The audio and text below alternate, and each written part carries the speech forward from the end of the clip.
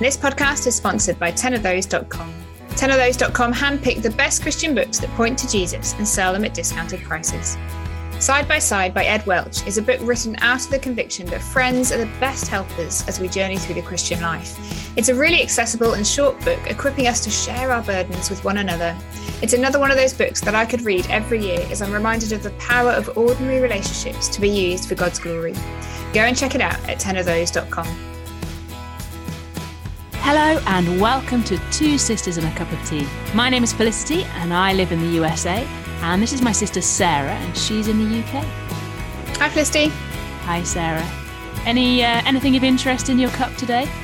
Just a Yorkshire tea today, but it is joined by a very delicious Belgian chocolate chunk cookie left over from the Christmas M&S tin, actually.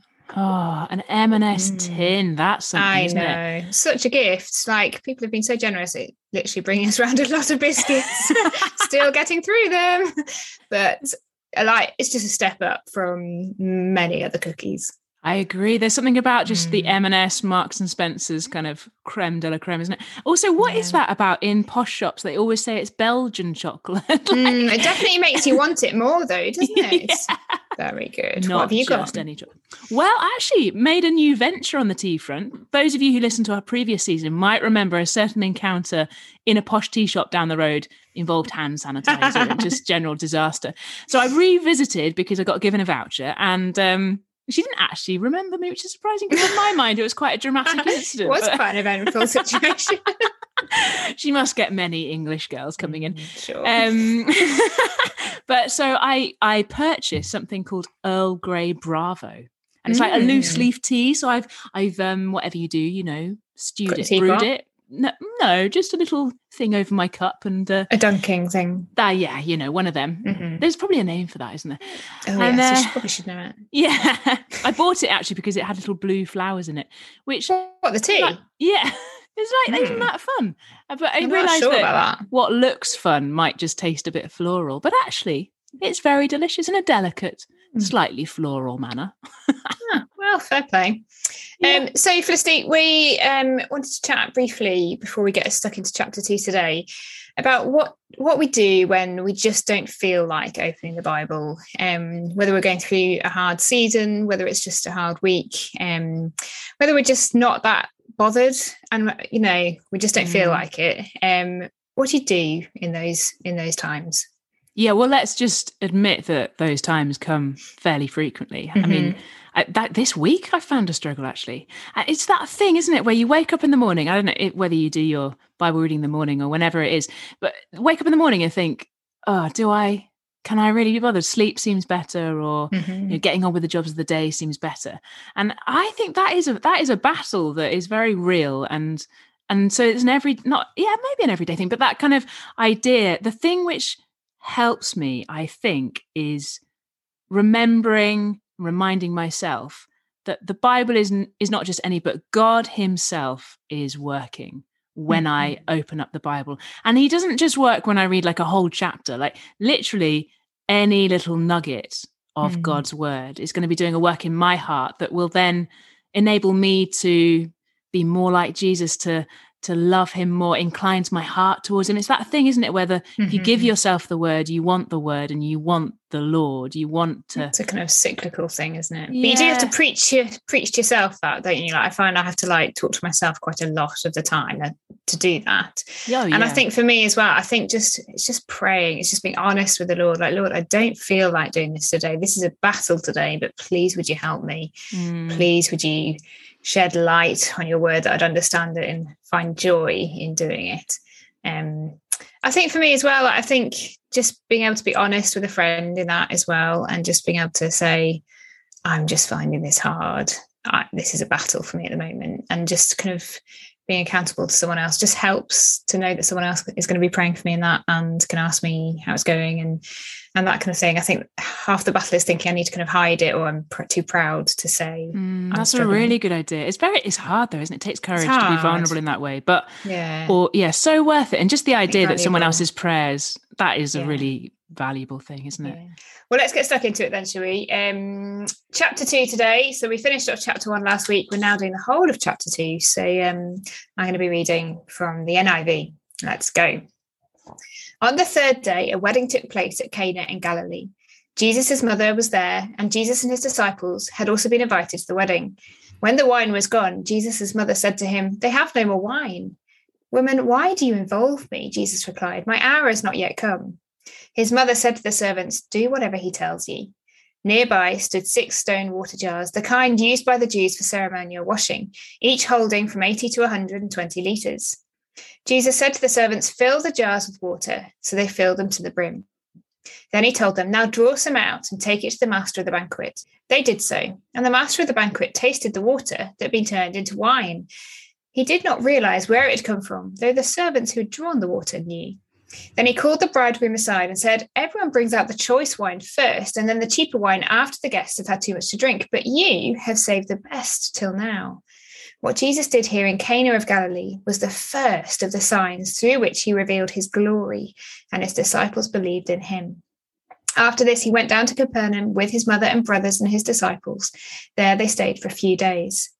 When it was almost time for the Jewish Passover, Jesus went up to Jerusalem. In the temple courts, he found people selling cattle, sheep, and doves, and others sitting at tables exchanging money. So he made a whip out of cords and drove all from the temple courts, both sheep and cattle. He scattered the coins of the money changers and overturned their tables. To those who sold doves, he said, "Get these out of here. Stop turning my Father's house into a market." His disciples remembered that it was written, "Zeal for your house will consume me." The Jews then responded to him, "What sign can you show us to prove your authority to do all this?" Jesus answered them, "Destroy this temple, and I will raise it again in 3 days." They replied, "It's taken 46 years to build this temple, and you're going to raise it in 3 days?" But the temple he'd spoken of was his body. After he was raised from the dead, his disciples recalled what he had said.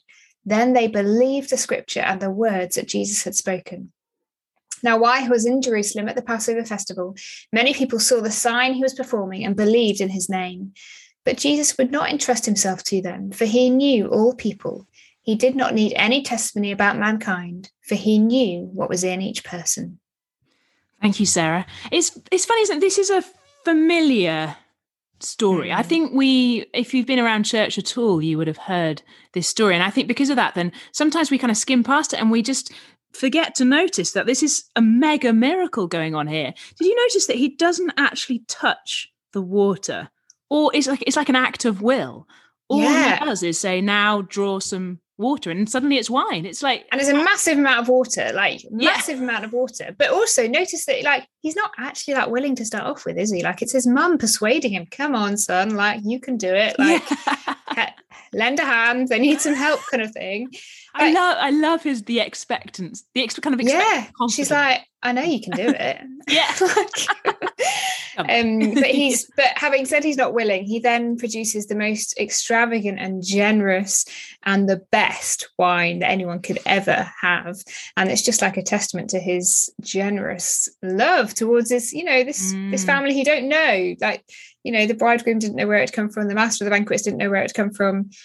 He just did it because he can be that generous and extravagant. And I love that. I think that's so true. That kind of authority that means that the power and authority that means that he can do it. And then he chooses to do it in such a way. Because any transformation of water into, juice would be fairly impressive.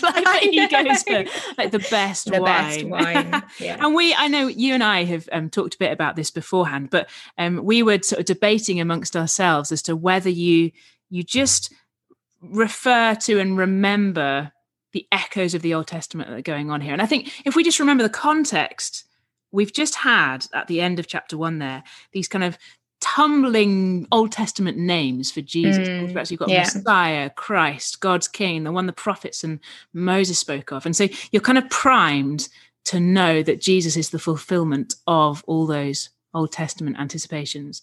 And then we were sort of talking about, but this, let's just say full stop, this is an amazing miracle without any Old Testament kind of echoes. But if, as we're reading it, just something in there just reminds us of something we've read before. So as I was reading it, I was thinking wine.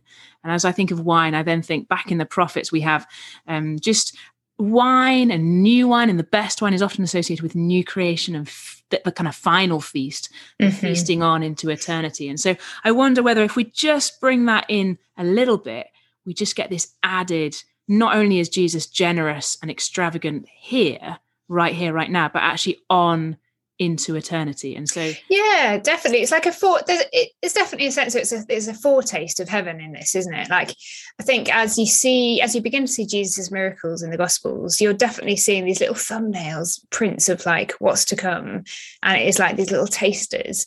And I think I didn't really know where to go back to in the Old Testament to see what you've seen there, but I think that's okay either way, isn't it? Either way, we've got this extraordinary picture of his generous and extravagant love and kind of individual care of this family.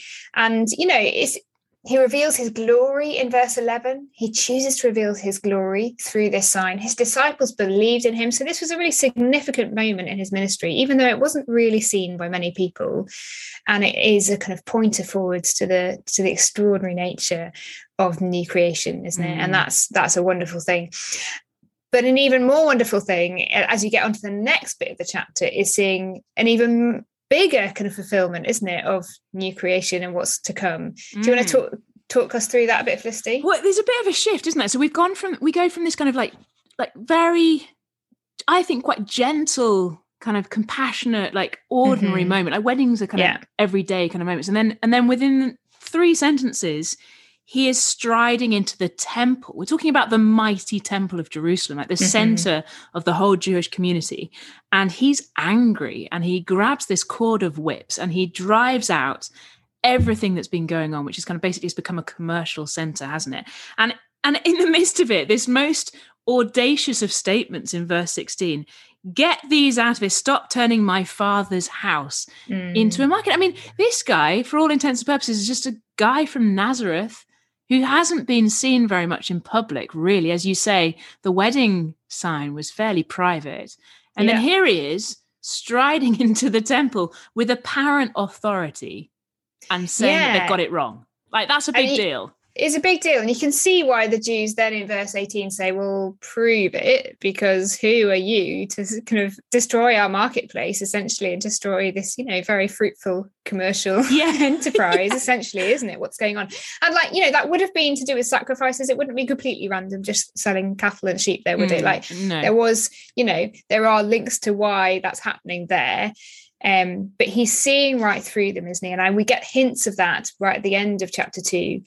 He knew all people. He knew what was in each person. He's seeing right through what's going on in that temple scene, in those temple courts. And then he delivers this kind of massive kind of answer and reply, doesn't he? And saying, destroy this temple and I'll raise it again in 3 days. And by saying that, he kind of, as John kind of edits it, he says, he's talking about his own body being the temple, whoa. Yeah. Whoa, what's just happened there in that sentence? I know, and I think as I've been mulling on this passage over the last few days, like more and more that sentence has become the kind of, this is possibly the biggest deal of what's being said here. In like the thing previously in verse 17, we get this, Psalm 69 reference, and we're kind of being pointed towards who Jesus is. He's kind of he's of David. He's like of King David. He's of God's king. So we're kind of being persuaded again of his identity and his authority in that. But then when he says this, like the temple is his body, if we think of the temple's purpose, the whole reason for the temple is to enable relationship between God's people and God. That was why it was set up, wasn't it? If you think back to the ark, you think back all those like the tabernacle kind of things, the means by which, so sacrifices happen here, priests dwell here to intercede for the people. And he says, it's no longer about this giant building. It's about me and my body and who I am. And which is so bold, isn't it? Like, it's so bold. But radical. Then if you go back to kind of the end, John's prologue that we had at the beginning of chapter 1, remember the famous words in verse 14, the word became flesh and made his dwelling among us. we have seen his glory. And that, and made his dwelling among us. That's the phrase can be tabernacling among us, that kind of dwelling. And the tabernacle was a small version of the temple. And just like you suddenly start to realize, whoa, like what he's saying here and what he's doing is clearly saying, I'm it. I'm it. I'm at the center of all of this. And I think that's all we need as Jesus dies and rises again. At that point, all we need is Jesus. We don't need the temple. We don't need anything else. And that's kind of where John's gospel is sort of taking us, isn't it? It's like almost knocking out all the other possibilities. Like all we need is Jesus. We are in intimate, unconditional relationship with God through the death and resurrection of Jesus. And that cannot be changed. Like that cannot be taken away. That is incredible reality. And I think, you get the disciples at the end of chapter 1 kind of saying, wow, this is the man the prophets wrote about. This is the guy Moses wrote about. This is the king of Israel. But, was anyone then expecting for him to say, I'm the temple? Like, I'm it. Yeah. I'm the center of what's been going on through the whole of the Old Testament. And yet maybe they were. I don't know. Like, it's just, these terms are so weighty. And then he's just kind of bringing in extra weight and saying, yes, I'm everything you're desiring. I'm everything that the whole of this is all about. It's found in me. And I think it's super encouraging, isn't it? As we kind of drive this to our own hearts, because we don't need to look outside of Jesus here. Like he is it. But it's also I found it really challenging because I'm like, well, whoa, how often do I look outside of Jesus? How often am I tempted to think that he's not all this? Like, Yeah. Absolutely. Yeah. I think that's exactly it. And the why wouldn't I run to Jesus when I see him like this? And actually, if you put it with the passage before, the first half of the chapter, that picture of Jesus, compassionate, generous, extravagant, giving us all we need. And then you get this as he knocks out any other options. Oh, well, it's so kind of heart thrilling, isn't it, to see that? But then, as you say, there's the challenge of what do we actually do with that? And it's a call to kind of examine where are we tempted to trust other than Jesus. Oh, and I think kind of Jesus's own words, kind of at the end of chapter 2, then make it clear where our hearts naturally deviate towards, don't they? Because he's saying he knew all people, he knew what was in each person, and we're reminded back again in that prologue of the world did not receive him. We're in darkness. Without his light, we're nowhere, aren't we? And we're kind of left. I feel like we're left with a bit of a problem at the end of this chapter of realizing, gosh, this is where mankind is. We've had all this testimony about Jesus, and yet it says he doesn't need any testimony about mankind. He knows man's heart. He knows our heart, and he's, and yet we've kind of seen that he's the one. He's the one through which everything is going to happen. But there's still a kind of missing link, isn't there? And how that's going to happen. And hopefully next week we'll come on to that. But I think, I feel challenged on my own heart at the end of this, but also I am going, wow, at a bigger picture of Jesus. I think so. And I think the authority of Jesus, I think who we're like, the same as, his glory is being revealed. Like it's compelling to see his glory being revealed. And so I'm more persuaded to run to Jesus than I was before I read this passage, I think. And that's the heart, kind of the heart work, isn't it? Praying that would always be the case, that we would see Jesus on his terms as he is presented here, and so run to him above all else. Which by you can, God's grace. By God's grace. And you can do that. He is completely accessible through his throne of grace, isn't he? That what he's saying here is that nothing is needed to be able to access God. Like he's it. He's everything. And so I can come to him and I can pour out my heart and I can come because he's made it possible. And that is just extraordinary, isn't it? So wherever I am, however I'm feeling at the start of this year, like I can come to Jesus and he will willingly and generously and lovingly accept my prayers. And lead me on. I just think, wow. Yeah. Cool. Yeah, absolutely. Do you want to pray for us, Sarah, as we finished. I'd love to. Oh, Heavenly Father, we just thank you so much that we've had a bigger picture of Jesus today through reading chapter 2 of John's Gospel. We thank you so much for this extraordinary picture of who he is and what he says, that's so bold and so mind-blowing, and yet it's what we need to hear. And we just thank you, Lord. We thank you that we can access you, that we can come to you because of what Jesus has done on that cross and in rising again, that everything is through him. And we pray, Lord, would you help us to boldly approach your throne of grace because of what we read here? Would you help us to run to you? And Lord, as we continually pray through this season, as Jesus becomes greater, would we become less? For your glory, we pray, Lord. Amen. Amen. Thanks, Sarah. Another hit to the heart in a good way. It's good, isn't it? Yeah. As ever, so do check out our that book that you were talking about, Sarah. That sounds fantastic. You can get it on 10 of those. We have a partnership store, so do type in Two Sisters and you'll find all our recommendations.